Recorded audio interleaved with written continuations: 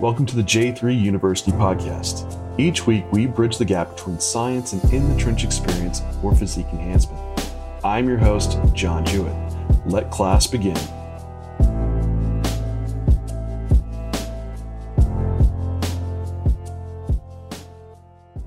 Welcome, everybody, to the J3U podcast. And today it is the appropriate time, the holiday season, to talk about elevating blood glucose. So Luke and I have both got a lot of questions in the forum around what do you do about managing blood glucose? You're enhanced male. It's creeping up. Like, should you already have had stuff in place? Should you have been now like pull back on gear, change food? Like, what do you do around blood glucose? And does it even matter? It does. And the person to talk about it today was Alex Keuchel. So he's with the Prep Coach is his business, and he's written extensively on pharmacology of all types of different things that we use in bodybuilding that are fun, nutrition, training. He's well-versed. So Alex, thanks so much. Great to have you on the podcast. Definitely, man. And I wore my best shirt for this, by the way. It's a Mandalorian shirt. And I did my hair, so I'm ready for it. I know you came well prepared. I'm like, ooh, I feel like Luke and I are looking rough over here, and Alex is looking, 5-star. So, yeah, no, like I said, don't feel bad. I'm up at 3 a.m. I get some work done. I work out, get the kids up, make food for the day, make sure everyone's ready to go. So I do 10,000 things before it's even like 7 a.m. So I'm always just a morning person, you know. There you go. Are you still are you still competing at all, Alex? I'm not familiar with the competitive side of Yeah, so I am probably the world's worst bodybuilder competitively. Never looked good. I was on my track to look my best ever for the 2020 Arnold Classic in the amateur. Was so happy, had shredded glutes at like 3 or 4 weeks out. And then in the background, I had a gallbladder problem my entire life. It always gave me GERD and acid reflux, actually gave me Barrett's esophagus. So to the point where you got the actual lining and the scarring in your esophagus. And so gallbladder gave out at like 3 weeks out, went through all of that, got out of the hospital. Then the next week was whenever COVID, the shutdowns happened. So it was like, okay, looks like competition's not happening then. And since then, it's just been slowly focusing on being a better father, husband, growing the business, and then just getting better in the background at everything. And so stage is always going to be there for me. But right now in life, it's really family and business, because you know how it is with business. And then whenever you have kids, it just builds and builds and builds. And so the primary focus is on them, and then try to do this as healthy as possible. So the stage will be there eventually, but I'm also really getting back into boxing like I did in high school. So I've been doing that for about 3 years again, a little bit of cycling. So kind of like the hybrid athlete right now. We'll see how it goes. I always think about after bodybuilding, what would I get into, right? And it seems a lot of people go into like, I did martial arts as a kid, like that, or like boxing or something like that would be a great time. But like you said, it's this lifestyle, it takes away so much from relationships and even the business. Because I think, like, man, the longer I stay in off season, like I can be so much more productive in business. But on the same side of that, it's competing is part of the business in a sense. But yeah, so you've been focusing just on the business side, and that's really what we want to chat with you today, is the coaching side with clients, and also what you kind of written extensively for. And you just came out with the book, sent it over to us on exogenous insulin, which I'm sure that's going to be coming out soon, right? Already out, yeah. It's already out. Excellent. Yep. It was a great read. It's the most extensive thing I've ever read on insulin. So I would encourage everyone to check that out. Now I've read through like research studies and stuff. Of course, those are very extensive, but hard to digest for a lot of people. But your book does plenty of in-depth for the people that want to go there, but also pulls it back to have great application and takeaway for the guys that are just competing, or any athletes, right? So great read. But I want to set the premise up for like what we want to talk about. So Luke and I get people that in the forums, but also clients, male enhanced bodybuilders, could be female, higher end, pushing food up, monitoring blood glucose, and blood glucose is getting some higher readings fasted. And this could even be postprandial sometimes in some of the athletes. So I want to start the conversation there, just around, for probably give some premise of how you like to monitor this in your competitors, or if you do, I imagine you do. And maybe we started off there, and then we can go into like what to do. Definitely. Yeah. So it's cool.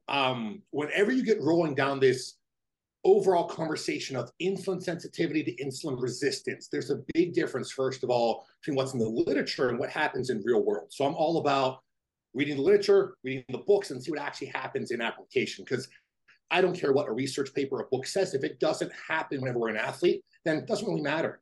So if we look at that in Gen Pop, if you term insulin sensitivity, it's the proper utilization of glucose via insulin, right? Like that makes sense. We look at diabetics, like, okay, that makes sense. With athletes, though, they have a higher amount of hemodynamic flow. So the flow of blood and oxygen to get to the heavily muscled architecture of that athlete.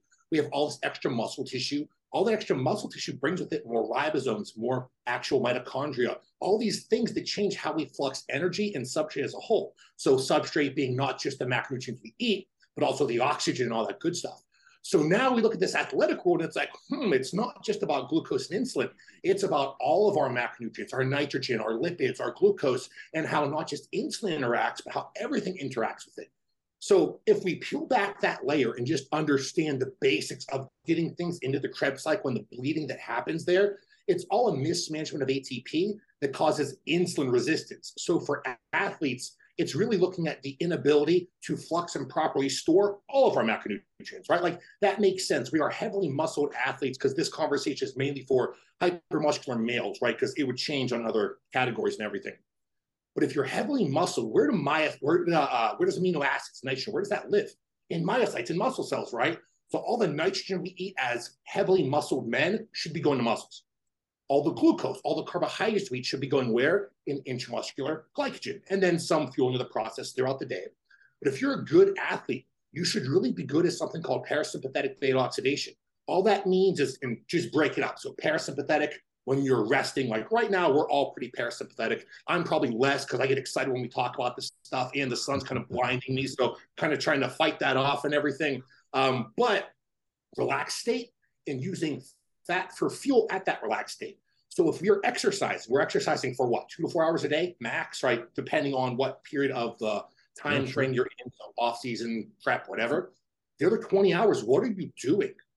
During those parasympathetic hours, those 20 hours, it should be all about recovery. And how do we want to recover? We can pick it from the food we take in, which is going to be part of it, but also the substrate we're actually releasing from our own body. So do we want to pull from intramuscular glycogen or adipocytes? Do we want to pull free fatty acids out of adipocytes?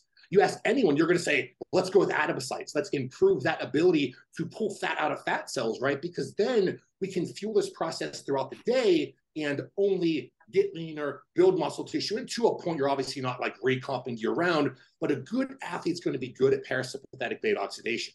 And this is interesting because if you look at a top IFBB pro like yourself, you guys do this just naturally. Your genetics are to that degree, and that's not taking away any hard work, but the greater your genetics are, the better your energetics and systems are able to do this in the first place.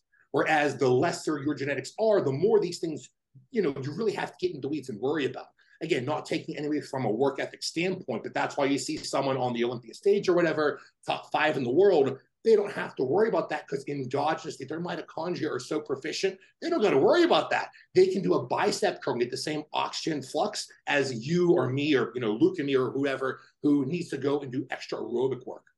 So this is someone that might be more metabolically flexible, right? This is what's been exactly. Yeah. That is exactly. Give me 1 second. I'm going to close this. Yeah, we can adjust the. We can clip this out. You look blinded, man. There we go. Yeah. Try not to get too ridiculous. So anyway, we have the definition of what insulin resistant and insulin sensitivity is for athletes. We now understand that it's the energetics that's changing where we're trying to do things. So now we get into the conversation that sets up for the rest of this conversation, which is energy systems. So we're not looking at the basic textbook definitions of energy systems. To me, this is really more the athletic energy systems. So what we see in actual application with someone who's using drugs, because it changes in the drug and chemically induced world. So we essentially have 4 different things. And you guys can interject, by the way, at any point. I get on my rants and tangents. You just hold up a finger, tell me to shut up, and I will.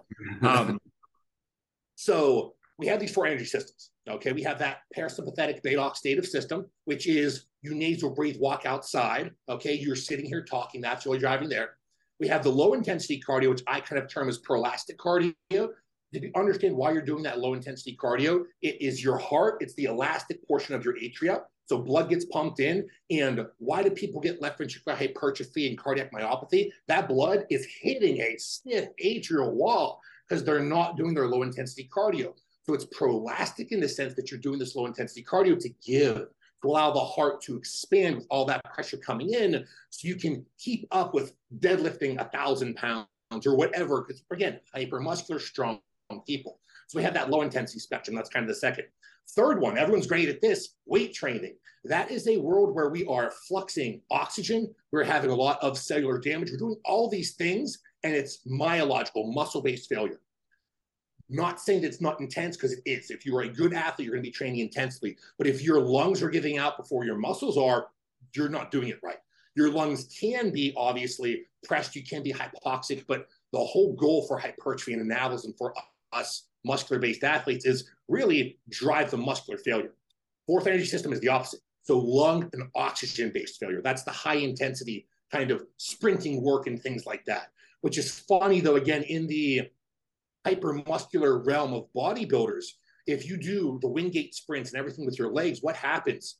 Your spinal cord gets taxed. You're like, I do one of those, I can't squat for a week. Like, it just doesn't happen. So what do? Upper body, rows. That's why that's actually really kind of helped me with my boxing work and everything. The rowing work, the striking work. You can do the arm ergometers. You can do all these different things to still cause the lungs to fail and still flux oxygen, but not have issues and inroads with recovery as a whole. And again, as the genetic food chain goes up, certain people can get that oxygen flux and stress on the lungs just by weight training. And that's where the genetic conversation kind of skews everything. But we're looking at these 4 energy systems, and fixing overall insulin sensitivity or insulin resistance starts with those. So we always say you have to fix those 4 things first, and then you can have the conversation of drugs, of nutrition, of all these other things. So I'll stop there and we'll dive into some questions. Yeah. So within these 4 energy systems, this is probably a baseline, I imagine, you're setting up with your athletes of a certain amount of, for one, getting into a parasympathetic state, also having some type of low intensity work done, some level of cardio, and then some degree of weight training. So for that male enhanced athlete, what is the kind of baseline look at? Obviously, you're going to have a spectrum, right? Someone's that like super high food that has that genetic elite mentality, like probably won't need a lot of a cardio in potentially, but some, right? Just like you mentioned, as you want for the heart health benefits. So someone like, is this more of almost a prophylactic setup? Like, we need this as a baseline to move food up, move drug up to where they can tolerate those higher amounts and stay productive. So what does that look like on an application standpoint for as a cardio step and weight training or high intensity cardio? And how do you move that along the spectrum as you need? Yeah, definitely. So weight training is the most important thing for bodybuilders because we care about getting bigger. So that's the primary goal. Even though it sounds like we're talking about doing a lot of cardio, it's more the different modalities, more so than just doing cardio every single day. So in general, if we could start off with taking your weight training protocol, trying to find out when you need more recovery, when you have more energy in the tank, things like that. It could be as simple as something like walking outside for 2 to 3 days per week, something like that. It could be the low intensity cardio, maybe twice, maybe 3 times, and maybe 1 HIIT session. The HIIT session go up to 2, maybe come down to 0, depending on the person and going back to the specificity of the athletes. But it can start with basically doing 2-a-day sessions every day to make it simple, or at least 6 days out of the week, where weight training 1 period a day and maybe a walk. 10, 15 minutes, doesn't need to be long. That walk outside isn't just stressing that parasympathetic system extremely well. If we're nasal breathing, the cool thing about that is it's changing our ability to handle carbon dioxide ratios. So our carbons, the fat on your stomach that you gain in the off season, right? It's a bunch of carbons strained together. We're breathing in oxygen. It is through that nasal passage, improving our ability to tolerate carbon dioxide. So we get better at attaching carbons, or oxygens rather, to carbons, and we therefore can lose a lot of fat during that period. And again, that's with a 10-minute walk outside. And you also have the photonic exchange of the sun. The photonic exchange of the sun, those rays coming down, that's the thing that goes into the liver and causes the receptor and drug to spontaneously uncouple. So it literally improves your ability to handle your androgens in the first place just by getting sun exposure. So a 10 to 15-minute walk outside a couple days a week, maybe 15, 20 minutes of low intensity cardio 2 or 3 times per week. Start there and then kind of work up from there. You'll be able to tell with your autonomics, because as you get larger, like you know yourself, if you're working with someone who's 280, 340 pounds, somewhere in that range, maybe even higher if they're, in a strong man, or that's a different conversation. But the bodybuilder who's that heavy, their walk outside, it's going to be sympathetic as heck initially, right? Because that's shit a lot when it's hard to move around. So we're trying to get their autonomics where we want them to be. So your heart rate variability, and heart rate variability, by the way, the Fitbit, or not the Fitbit, thing on your finger, Oura Ring. Oh yeah. The Oura Ring is awesome, but the HRV metric itself doesn't tell us as much as what HRV is supposed to be, which is our ability to get our heart rate up extremely high and recover, bring it down extremely fast. So although those HRV numbers are good, it's not what we stand on, especially when you're hypermuscular. It's more your ability to recover. So you have a bodybuilder who maybe is doing a lower volume, higher intensity training split. How quickly do they recover in between those high intensity bouts? That's a good way to gauge what's going on there from an HRV perspective. So it's improving and starting off with a little bit of cardio, because weight training is the goal, improving those autonomics. And I hate saying staying healthy, because at some point when we take drugs, it's not going to be healthy, but we're trying to do it as healthy as possible. Because less the better unhealthy? we can improve the what's that? Less unhealthy? Yeah, less unhealthy. Like that's the goal. Then we can have a longer career. We can do things. We're not going to die younger. Like it's just all good. And the better we can get those autonomics, the better we can dismantle those drugs in the first place. So the more growth hormone or insulin or androgens you can take, or the less you can take and get more out of it. So it works on both sides, and that more goes back to the genetics of the person. So it's helping from multiple different spectrums. On those baseline metrics, like we clearly have evidence of like low volume HIIT improving cardiovascular metrics, specifically within like the CVD population. Yep. Are you titrating that in as you get deeper? Is that how you're using that prophylactic strategy as far as like off season? Okay. Because I'm using that to improve that baseline response to the energy systems as we get deeper. I just wanted to see if that was kind of like where you're implementing that as well. Yeah, that's exactly what you want. And there's always going to be that tipping point. And some people, I can remember a lot of pros when they're going from that low-level pro show to like an Olympia or a top big pro show, wherever they're just training so much from a weight room aspect, having so much alactic glycolytic work in the gym where it's like, we can't handle any HIIT because they just don't need it, because that's where they are. So we take a momentary reprieve on the high intensity work for a prep, maybe bring it in more in the off season, because that's really the time whenever dysfunction occurs. Most people are pretty healthy during prep, even though there's usually more androgens in play. There's not the excessive body weight that's in the off season. That whenever people are walking up the steps and you hear that heavy breathing, that's slipping electrons. That is one of the worst things for your health. It generates negative oxygen, which is free radicals, which then causes all the health problems that people have. So it's trying to manage oxygen, but also trying to manage everything from a muscle building aspect as well. Yeah, I think it's important to get these things in place to a degree, because I think a lot of guys, it already fades off pretty quick after prep until then that happens where you're huffing and puffing, you're like doing your leg set, you're completely gassed, and you're like, oh man, I should probably do some cardio by now. It's like, you probably should have had a lot earlier. And then it's like, you have to completely backpedal and pull everything down, bring body weight down to kind of reset. And this stuff probably needs to be in place way before that even is to occur, so you can get to your place where you have the machinery set up to handle those higher body weights. Yeah, and that's exactly it. And it's not killing yourself with cardio in the off season, but doing enough to at least get the health cascades rolling. It's not just the health, but again, if you understand everything we just talked about from an energetic standpoint, and talking about subatomic particles like we did with the electrons, if you improve these energetics, again, you're going to dismantle your drugs better. So if you're the person who can get everything in the world out, 200 milligrams of testosterone, and you're one of the low dose guys who just responds that well, you're going to get even more action out of that. If you're the person who can take, multiple grams, and you're the person that needs to push like that, but you have to manage the negative side effect profile side of things, you're going to be able to push that again, but not have the same side effect profile, because you're improving the enzymatic cleaving that's going on from, again, dismantling these androgens or peptides, or depending on the category that we're talking about. So the walks outside and all that fun stuff, it's not just about staying healthy and improving autonomics. It's about building muscle tissue faster, getting more out of our drugs. And that's usually the sell you have to make whenever you're working with a higher muscular-based person. It's like, they don't care about the health so much sometimes, but hey, this is going to get you stronger. This is going to help you build muscle tissue. So not only are you going to be healthier, you're also going to build muscle faster and potentially have to take less drugs or handle your more drugs better. So you can play with the conversation a little bit. Yeah. And within that conversation, you're like, do you find other things that popping up on athletes that you work with that are running into like bottlenecks in the off season like this? Maybe it is, a lot of guys that I work with, it's usually like sleep takes the hit in the off season. Like they just build in more work and on top of training and everything to like catch up because when they're in prep, and then sleep suffers. But you don't think about that, how that translates throughout all the day into, managing substrate utilization, insulin sensitivity, and resistance.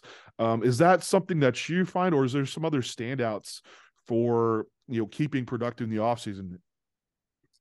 Yeah, no, that's a massive one. The whole sleep recovery conversation is massive because when we sleep, so we go to bed, okay, we have this cool release of growth hormone, all these different kilodaltons, we have a release of melatonins, and this kind of plays in the glucose conversation very well. But we have this nighttime period where you're recovering systemically, so neurologically and myologically, so, the brain and muscle. It's so cool because at 2 a.m. we have the biggest spike of growth hormone and thyroid hormone. So we have this spillover into the morning of this thyroidal growth hormone-based environment where you have the initial spike of cortisols and all those catecholamines and things like that. So literally overnight is your most anabolic time of your day. So not only from a growth and recovery aspect, but the ability to clear amyloid beta plaques and things that build up in your brain from dysfunction, from being sympathetic all day, those adrenergic receptors. Think about any stimulation. The more stimulated you are, you're the person who drinks a cup of coffee all day. You're always doing something to be stimulated. You're scrolling through Instagram, getting that dopamine release and all that stuff. That's all getting cleared and recovered at nighttime. So it spills over into the next day. And even furthermore, and this is where it goes into the glucose conversation very well. Those fasted glucose levels matter, but only so much. Highly androgenic males have that massive 2 a.m. growth hormone thyroidal spike. And what does growth hormone do? It's releasing lipases and glucagon, which is putting what? Energy into your bloodstream.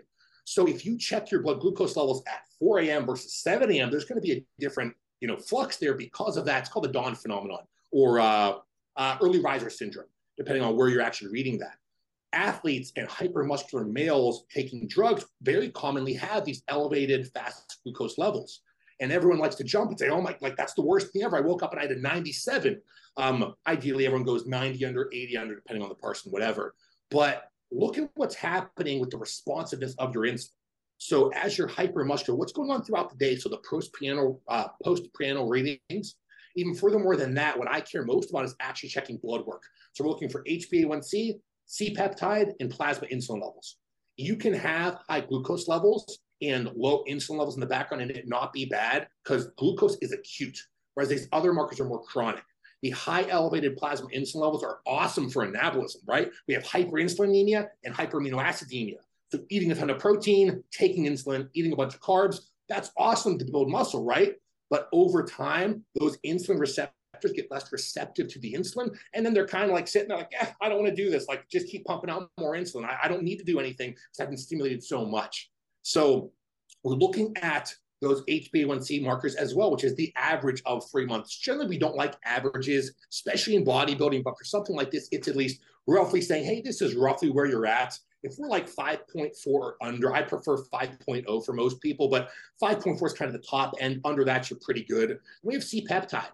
So whenever we look at a beta cell, right, so we have pancreas, zoom in there, we see this cool, beautiful little beta cell. This is where the insulin's being produced. So we essentially, and you know this from reading the ebook, from mRNA all the way into the ribosomes, into the actual rough endoplasmic reticulum, to the Golgi, then it spits out this cute little vesicle that's bundled with insulin and C-peptide. That basically floats around, binds to the cell wall, dumps out the C-peptide and insulin into the bloodstream, and then amylin comes in to help with beta cell proliferation and things like that too. But that C-peptide marker is a good way to monitor what's going on with insulin values, especially when you're taking exogenous insulin. So this goes back to what we just said beforehand, where we're looking at your fasted glucose levels and it mattering, but not blowing your wad and seeing a 97 on the glucometer and being like, I'm going to be insulin resistant tomorrow. It doesn't work that way. Post-workout, you're supposed to be insulin resistant. Post-workout, that's a beautiful time where we have this biological crossing where you have to be insulin resistant to adapt, to make a change. So post-workout, you're sympathetic, right? You have all these acetyl groups from breaking down all that acetylcholine during the workout. You have a high heart rate, high ventilation. What do you do? What's the first thing you do post-workout? You calm down, you relax, you eat your food, maybe you take some drugs, maybe you watch some TV, you get very parasympathetic, you start clearing the seal groups, you start driving recovery then. That period is the shift from insulin resistance to insulin sensitive. Again, it's like AMPK and mTOR. Everyone loves mTOR in bodybuilding, hates AMPK because that stops it. It's a cyclical process, just like insulin resistance and insulin sensitivity.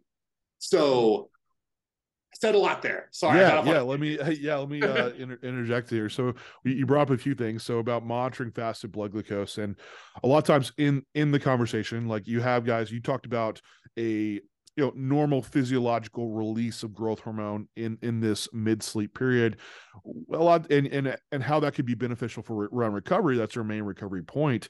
Now, a lot of people are rationalizing timing growth hormone at night because of this very reason, right? You could have high bioavailability of growth hormone and have its actions when you normally have a physiological rise. So, but timing growth hormone at night, that effect could still spill over to morning time, where I'm seeing like athletes having higher fasted blood glucose. Now, if you have someone, either situation, right? They're just having it hypermuscular, they have a rise in glucose in the morning, or they're taking growth hormone at nighttime. You see this glucose coming up 100, maybe a little over 100. You're like, okay, is this really an issue? Would you then go and test someone postprandial to kind of see if like, hey, throughout the rest of the day, you are getting back into this, sub 190 level?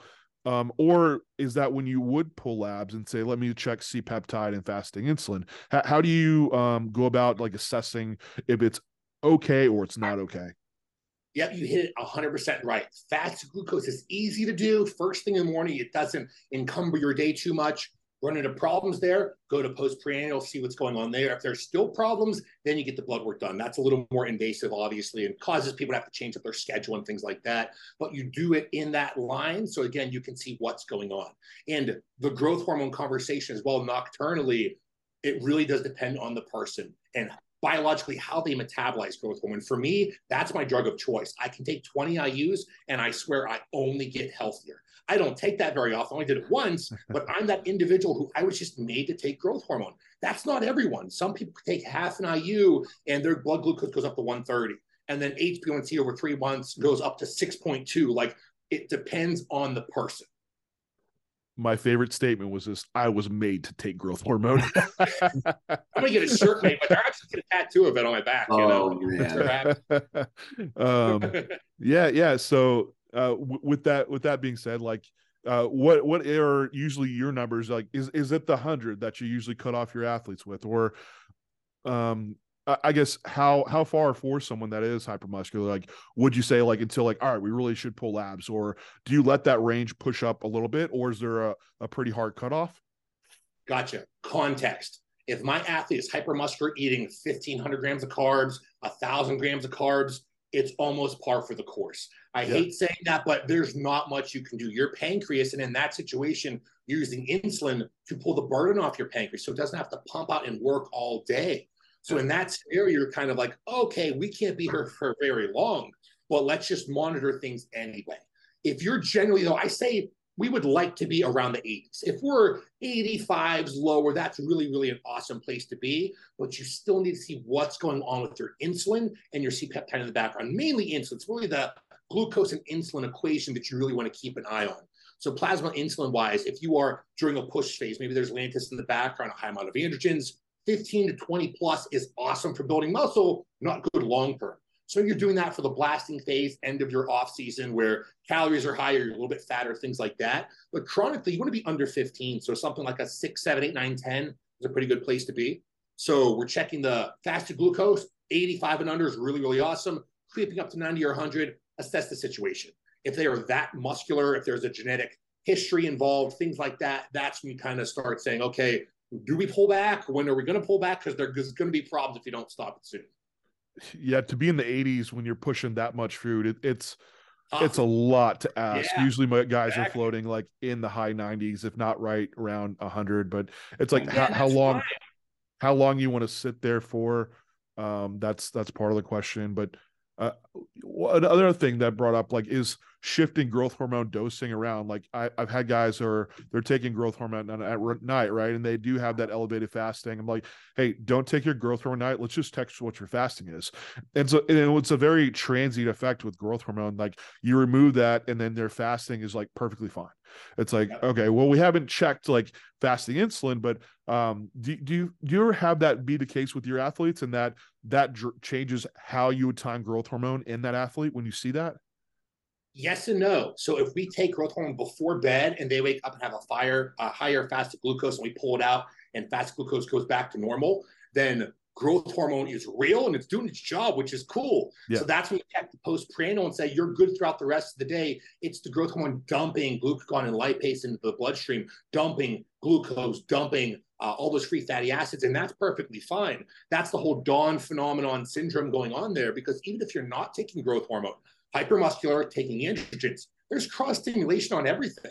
So even if you're taking whatever androgens in the off season at whatever dosage, that can cross stimulate all those growth factor based cascades and cause your IGF to go up, which is going to do the same thing. So even there, just because they're higher and heavily muscled and taking androgens, that can still have the same effect in the background with that early or that nocturnal into that morning shift with that big dose of endogenous growth hormone and thyroid hormone at 2 a.m. I guess it's the area under the curve is probably going to average out to be the same, because you think about, say you're timing growth hormone twice a day, took it in the morning, maybe around training, you'd have larger glucose rises throughout the day on top of meals, right? Then at nighttime, you have that shift coming down a little bit lower. Average that out, it probably might be the same as if you were timing your growth hormone at night and not coming back down just as low. During your meal time, you probably just wouldn't be going quite as high. Now, however, would it be, that's when you could have insulin strategies around that, right? For managing if you're timing your growth hormone during the day and having insulin throughout that time too, that at nighttime, maybe you were able to get down lower. Now, again, it's probably, if it all averages out, you're probably having the same effect. We're talking pretty nuanced there. But any strategies around that in insulin usage that come to mind for this type of situation? Yeah, so the easiest introductory ones, not only to get the performance and body composition benefits, but also the downstream health benefits, is really going to be peri-workout first and foremost. It's an easy time to take where we have all these positive cascades. So we take insulin pre-workout. It's recycling ATP during the workout so you can work out harder, longer. That contraction of doing extra bicep curls, that calcium flux is going to improve insulin sensitivity for the next 24, 48 hours. So indirectly, insulin is helping it for a genomics or chronic period of time. We have the ability to enhance partitioning. So the hemodynamics we talked about before of moving blood, oxygen, nutrients into the muscle, taking amino acids and saying, hey, go to myocytes, go into muscle right now. Like, that's what insulin does. It's telling things where to go. So in the pre-workout setting, you can potentiate the workout. Post-workout, it's driving more positive storage. Again, saying all these extra amino acids go to myocytes, all these extra glucose molecules go into glycogen, and fatty acids, you know what, I'm pulling down blood glucose, so I need something in the bloodstream. So we're going to go ahead and we're going to actually dump free fatty acids into the bloodstream. So you're taking it in that post-workout period to drive up recovery and a little bit of beta oxidation as well, going back to the parasympathetic beta oxidation world. Once you have that, then you're looking at the times of your day or even your week. Are you someone that has like a high carb day or a free meal? I call it a deflux meal instead of a cheat meal or a free meal because it's fluxing dopamine. That's why we're having those. You have a burger, a cheeseburger, and some fries. You feel good. That dopaminergic release causes enhanced recovery on top of the higher amount of calories. So it's a 2-for-1 hit. That's why the cheat meals work so well, because it's that dumping of dopamine. So it's picking foods you really like and enjoy. At that meal, why not throw in a little exogenous insulin? Pull off the burden of the pancreas having to pump out so much insulin to get it to work, pull down your glucose levels over that next whatever 16, 12-hour period, depending on the form of insulin, and do all of the positive recovery cascades that you need there. We also have to remember in that high-fat scenario, because that's a big one that everyone talks about, using insulin and exogenous fats and things like that, or Yeah, exogenous. I guess that works. Yeah. In the hyper, right? Yeah, coming from the outside source. In the hypermuscular male. So let's say John Jewett and your best friend who's got 50 pounds spare tire in his gut go to Five Guys. You guys have cheeseburgers, right? Standing in line, you're getting a bicep pump. Your friend standing in line, he's getting nothing. He's texting on his phone. His gut's getting bigger. Like, it's different, completely different environments. You guys eat the cheeseburger. Your body says, because you're hypermuscular, oh, I'm going to go ahead and I'm good at parasympathetic beta oxidation. So I'm going to use this fat to just kind of stave off my ability to utilize the glucose and the nitrogen. So it's throwing those fats onto the beta oxidative wheel that's spinning for your day to fuel your daily activity, while allowing and sparing your nitrogen, your protein, and your glucose, your carbohydrates, to be stored in muscle. That's what's happening to you. So you eat that cheeseburger, you get all that additional bolus of sodium and fluids. You just get pumped from it. You just look better when it's done in moderation. Your friend just adds carbs into his gut. He just gets fatter from that cheeseburger. So it's the environment that it's introduced to, and that's why athletes, hypermuscular athletes, can use exogenous insulin and benefit a lot more from having, X, Y, and Z meals with that. Was saying that this is probably the starting point around faster insulin around post training. Do you also shift like your diet setup around that? Do you shift a lot of the carbohydrate? Because I've seen diet setups where it's the majority of carbohydrate are shifted. Now, obviously, if you're getting to a food state that's like 1,000 grams of carbs a day, of course it's going to be spread out. But do you have a higher percentage around training based around using insulin as a primary for pre-post? Before I answer that, Luke, you okay? I haven't heard from you in a while. Yeah, mine was going to be similar because I was a little surprised to hear, are you not going alongside a longer acting basal to pull load off the pancreas on that initial implementation? Because I could see that like initial implementation being a combination of the two, which is kind of like the direction I typically go, like a prophylactic deployment of longer acting alongside a peri-workout faster acting deployment. Yeah. Okay, cool. So we'll answer both questions. So the first one was, biasing your carbohydrates peri-workout. Yeah. Context again, right? That's got to be our friend here. You got 1,000 grams of carbs per day. People will put like 500 grams of carbs post-workout. People get bloated. They don't feel good. All of a sudden, their glucose levels are 150 for 3 hours. Like, we don't want that. So there's nothing wrong with biasing your carbohydrates pre-workout. You need to do that as an athlete anyway. That's when you need it. That's when you need energy pre-workout. You need to drive anti-catabolic cascades during the workout and fuel ATP recycling, and post-workout recovery. So it makes sense. You should have the majority of your carbohydrates pre-workout, but the majority depends. You're eating 200 grams of carbs. I mean, what's the majority? Are you going to have all 200 grams of carbs then and nothing throughout the rest of the day? That's a very viable option. Some people, again, going back to lifestyle and just how they feel, that may need to be tinkered. If you're at 1,000 grams of carbs, where are you going to do that? You can't do tons pre-workout because then it'll bloat you too much intra. You do a good amount intra, but then after 100-ish grams of carbs intra, kind of becomes superfluous. You don't really need more than that to a certain degree, depending on the session duration. And then post-workout, you can just shovel a bunch in with your insulin. But again, how much can you handle before it becomes a digestive burden and just has just as many negatives? So you would bias carbohydrates just like any athlete out there, whether you're a bodybuilder, CrossFit athlete, you're working out, glucose and nitrogen, proteins, those are your two friends, and fats as needed in certain situations where maybe you're a person who dismantles insulin, exogenous insulin so quickly, so your blood glucose drops. Either change how you're taking your insulin, maybe go sub-Q instead of IM, or add a little bit of dietary fats to slow down transient time of glucose levels. So does that kind of answer your question? Oh yeah. I was seeing it, what your approach was on how you kind of handle it generalized. So we can go ahead to a strategy for a basal insulin if that's or something that already be in place, like Luke was asking.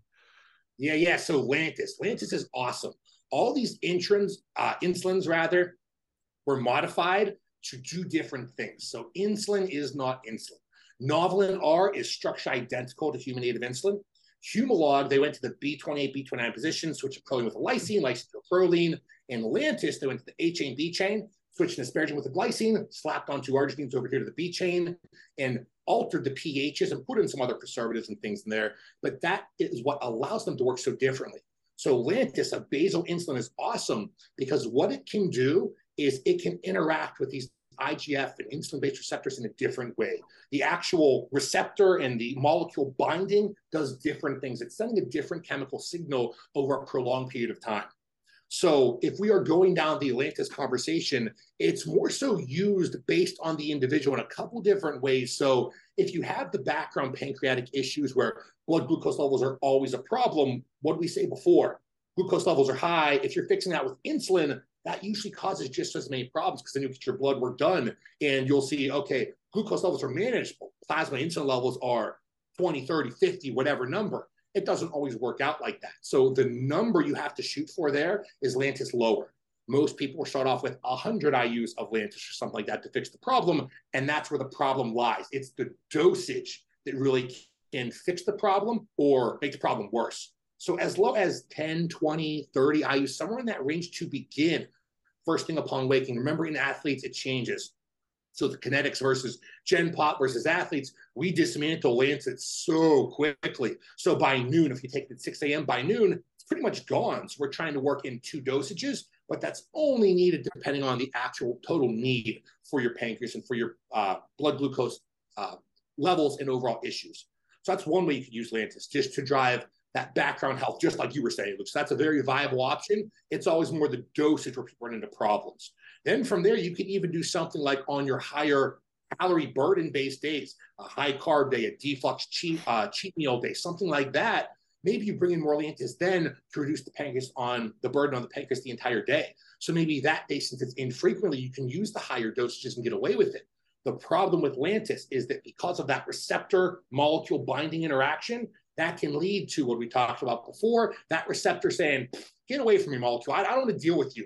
And your body is going to keep producing insulin with the extra exogenous insulin. And you're going to run into more insulin-resistant problems. So that's the people you see it all the time in the off-season where someone gains 50 pounds and 45 of those pounds is fat. That's usually the Lantus abuser. Maybe that's the wrong word, but took too much Lantus in the wrong scenario for too long. So Lantus is awesome to fix those problems, to drive up, because it could drive up hunger in the background. It can be used to bring up lacking body parts. It can be used to, again, the health-based things we talked about, used for a lot of different ways. And it's more low dosage, higher duration, or the opposite. So lower duration, higher dosage. Right. Did you have a follow-up around that, Luke? Or yeah, it was more so like, I'm not seeing athletes running the need over 25 really with like that longer duration thought process, lower dosage. And even with like the faster clearance, if I'm getting to the point where that's an issue, like deploying the faster acting in the afternoon, if that's like where the training window is. And so using those in combination to kind of moderate throughout the day based on like caloric load, where they're at and these kinds of things and where those metrics are being seen. Yeah, that's 1,000% right. So we're having that workout period that almost never changes. That's always going to matter because what do we care about? Building muscle. That workout period should be the most important thing for the athlete's mindset. The other 20 hours of the day when the parasympathetic beta oxidative system comes on, that's when we worry about health and recovery. So you're completely right. So bias Lantus to whenever you're not going to be working out, and then have the shorter acting variants during the workout period. So you can use a Humalog subcutaneous or a Novolnar intramuscular, and they'll kinetically work the same. Yep, exactly. Since you brought that up, we have to address it right away. Before I forget it, is the application around sub-Q versus intramuscular insulin, which I think people, if they were listening to that, they'd be like, wait a second, intramuscular insulin, like that's not something you hear of very often. So when are you differentiating between its deployment? Oh, we should talk about IV insulin. No, I'm just kidding. We don't do that. You don't need to do that. That is an option in the hospital. So when we're looking at intramuscular applications of any drug, we talk about dismantling of the drug. I use that as a term to just say drug molecule gets broken down enzymatically faster. So enzymes come in, move away the bad stuff, put away the good stuff, whatever. It dismantles the drug to get where it has to go. So with insulin or even androgens, anything you put into the muscle belly has higher hemodynamics, higher blood flow. That improves dismantling. That metabolizes the drug faster. So if you're trying to get a drug to hit and act faster in the insulin world, you do it intramuscular. Subcutaneous, how much blood flow gets there? Do it into your love handle. And do you ever get a pump in your love handle? No one's ever done that. I've tried, it's never worked. So you can pick the fattier areas to slow down the transit time of your insulin. So it's all based on blood flow. Blood flow is bringing water, it's bringing all these different factors to break these things down faster. So if we go and kind of backtrack, the big three ones are usually Apidra, Humalog, and Novolin R. So Apidra, you do it subcutaneously, works in basically 5-ish minutes. Under that time, depends on the person because everyone's a little bit different. Humalog about under 10 minutes, Novolin about under 20 minutes when it's done subcutaneously. We do it intramuscular. Apidra is like a picosecond. It happens so quickly you can't even count it. The Humalog is pretty much just as quickly, but we'll just give it a couple minutes, maybe 5 if you want to go there, depending on the person. And you'll know when if you taste the phenol. So you get that medicinal taste right after you inject insulin. That's the phenol or metacresol or whatever preservative they have in there. The Novolin injected intramuscular is going to work just like the Humalog. So that'd be anywhere from 5 to 10 minutes, depending on the person. So you can take your insulin based off of that simple thing. Now, you'll get into the conversation of, do I inject the body part I'm working? And on paper, that would make sense because you get a better pump quicker, or rather, you're improving pump to that area. So you're improving dismantling quicker. The problem is these things are happening fast. By the time you get through, your warm-up sets, it's already deployed and doing its thing. So it's more trying to time, okay, when do I want to take my insulin and when am I working out? So ideally, as you're walking into the gym, you're feeling, you're tasting that metacresol or the phenol, whatever that preservative is, and you're walking into it ready to go, essentially. It seems like the timing, it does shift the kinetics a bit, but the logistics of applying that is a challenge, and that it probably comes down to probably just preference and sustainability of how you want to be applying this, or it might be a convenience factor, right? I mean, I know with a lot of insulins, we can't mix other things with them as they could come out of suspension and have some issues around that, but maybe there's certain things that in combination you would be combining, but that's a whole rabbit hole. We don't have to go there yet. But because I want to reel it back to something else you'd mentioned too before, is talking about how we're always focused on mTOR stimulation, and with insulin, growth hormone, androgens, protein, like all these things, we're always worried about just trying to stimulate mTOR, but there is a flux of AMPK that does need to happen, and it's beneficial for insulin sensitivity. And so we talked about insulin and growth hormone management, and also managing food and energy flux. What about other prophylactics that could probably be in place, like metformin? Yeah, exactly. And that I swear I get the such a fight on metformin for so many people, but in this instance, like the hypermuscular individual using androgens and growth hormone and also insulin, metformin's application around this. Now, this is a big conversation, but how would you apply this within this individual? Would it already be in place from the get-go of off-season, or always?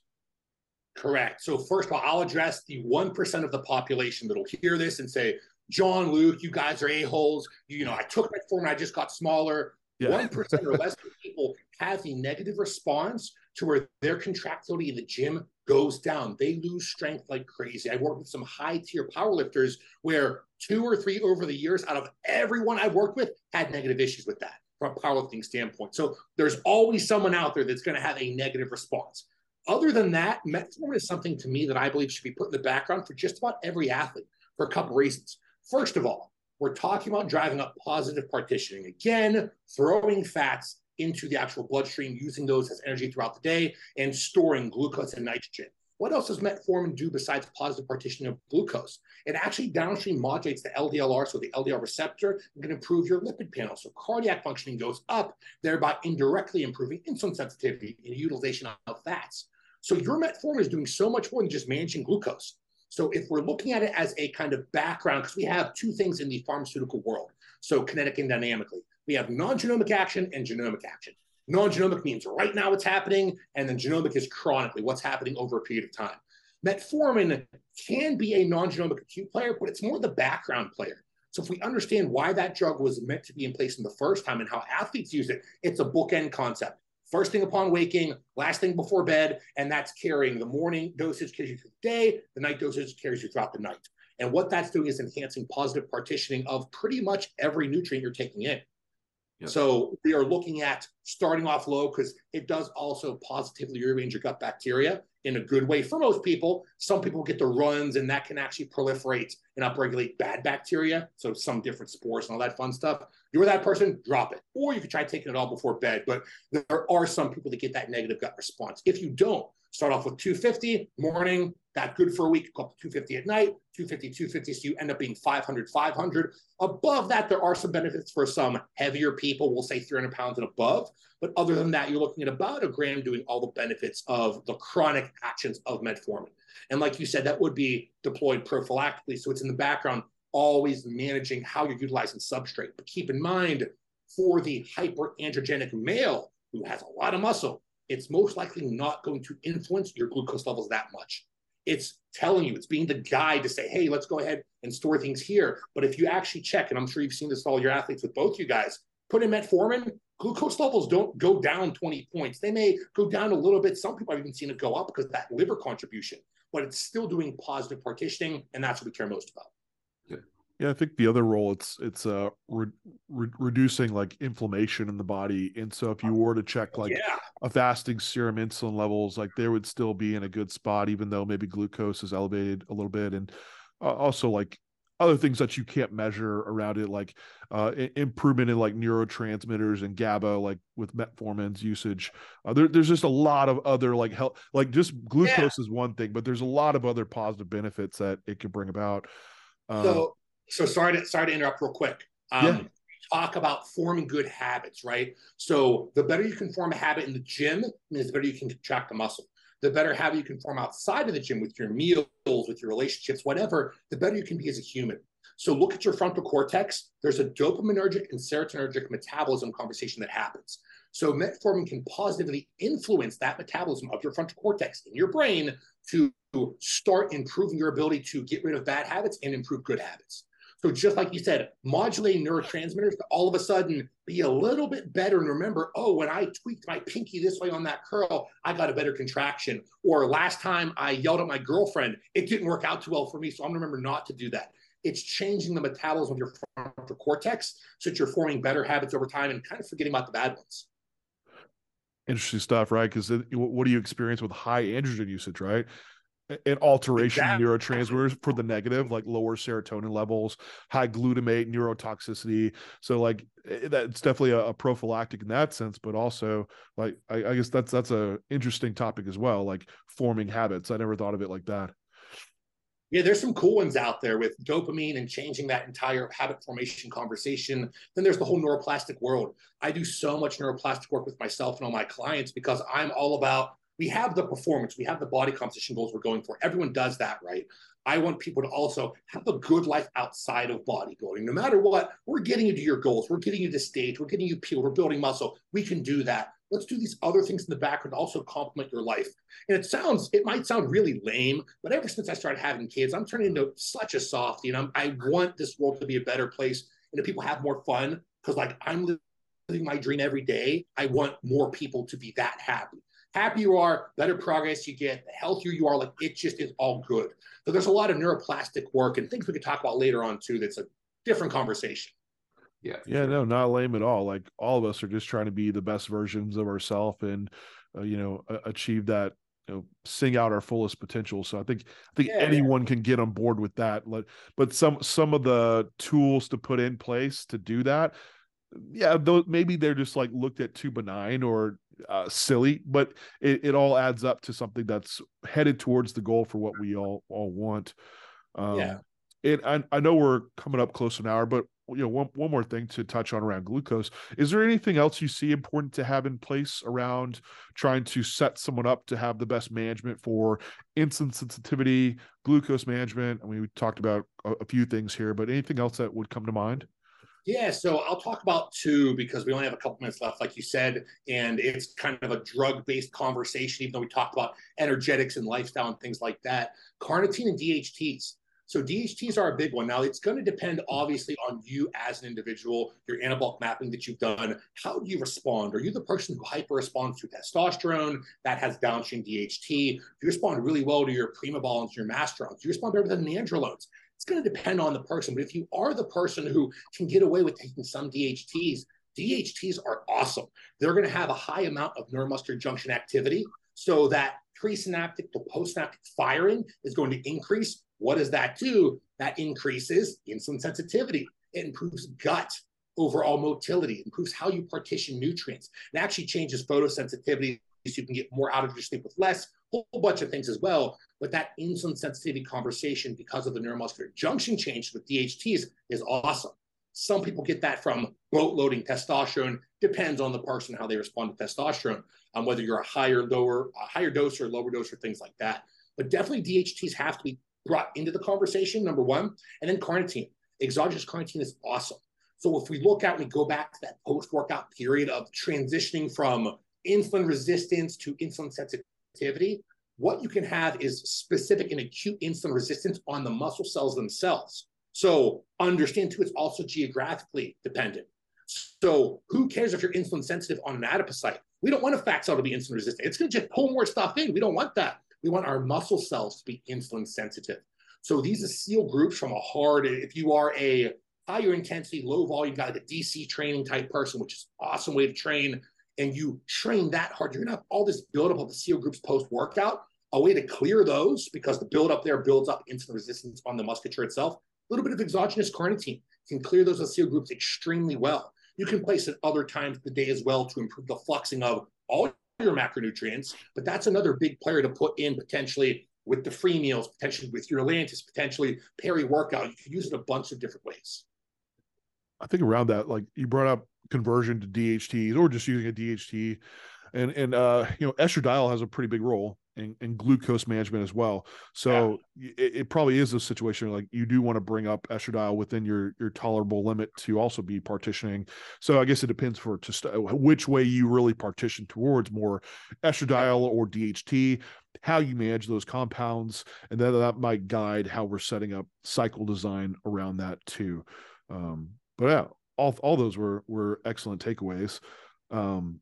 We got more too. There's I'm sure. Oh yeah, there's supplements, other food strategies. There's a lot to go down. That's just a small taste. I'm sure we could have you on for episode after episode, Alex, and just keep going down the rabbit hole. To bring this back to what I want people to be able to like dive in more to your content. If you could just tell them like where you're really active on, and or also guide them to your ebook and where they can get that at, and talk about more insulin usage. And I know you have a few other books out too.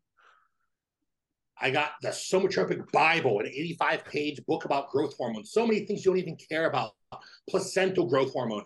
I actually went onto acromegaly forums and paid people for their blood work so I could see how high IGF levels could get in an acromegaly world.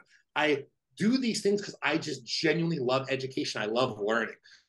I know it's probably a little bit illegal to probably do that and pay people for their blood work, but I don't care. It's interesting. You can go to, God, I don't even know my Instagram actually. I think it's Alex_Kikel, Kikel, and then theprepcoach.com. Go there, and I post up everything to those two places, mainly Instagram. I post up videos all the time because I love education, trying to help people for free. All my ebooks, I have carnitine, growth hormone, pharmaceutical diuretics for athletics, a PD periodization course, a mentoring program, kind of all the above at the website. So check that out. Don't check that out. As long as you're happy, I'm happy. And we'll put it all in the show notes too for people to access you. So great conversation, Alex, and truly appreciate you taking the time to come on. I know you're busy with business and family and coaching, so we do truly appreciate the time.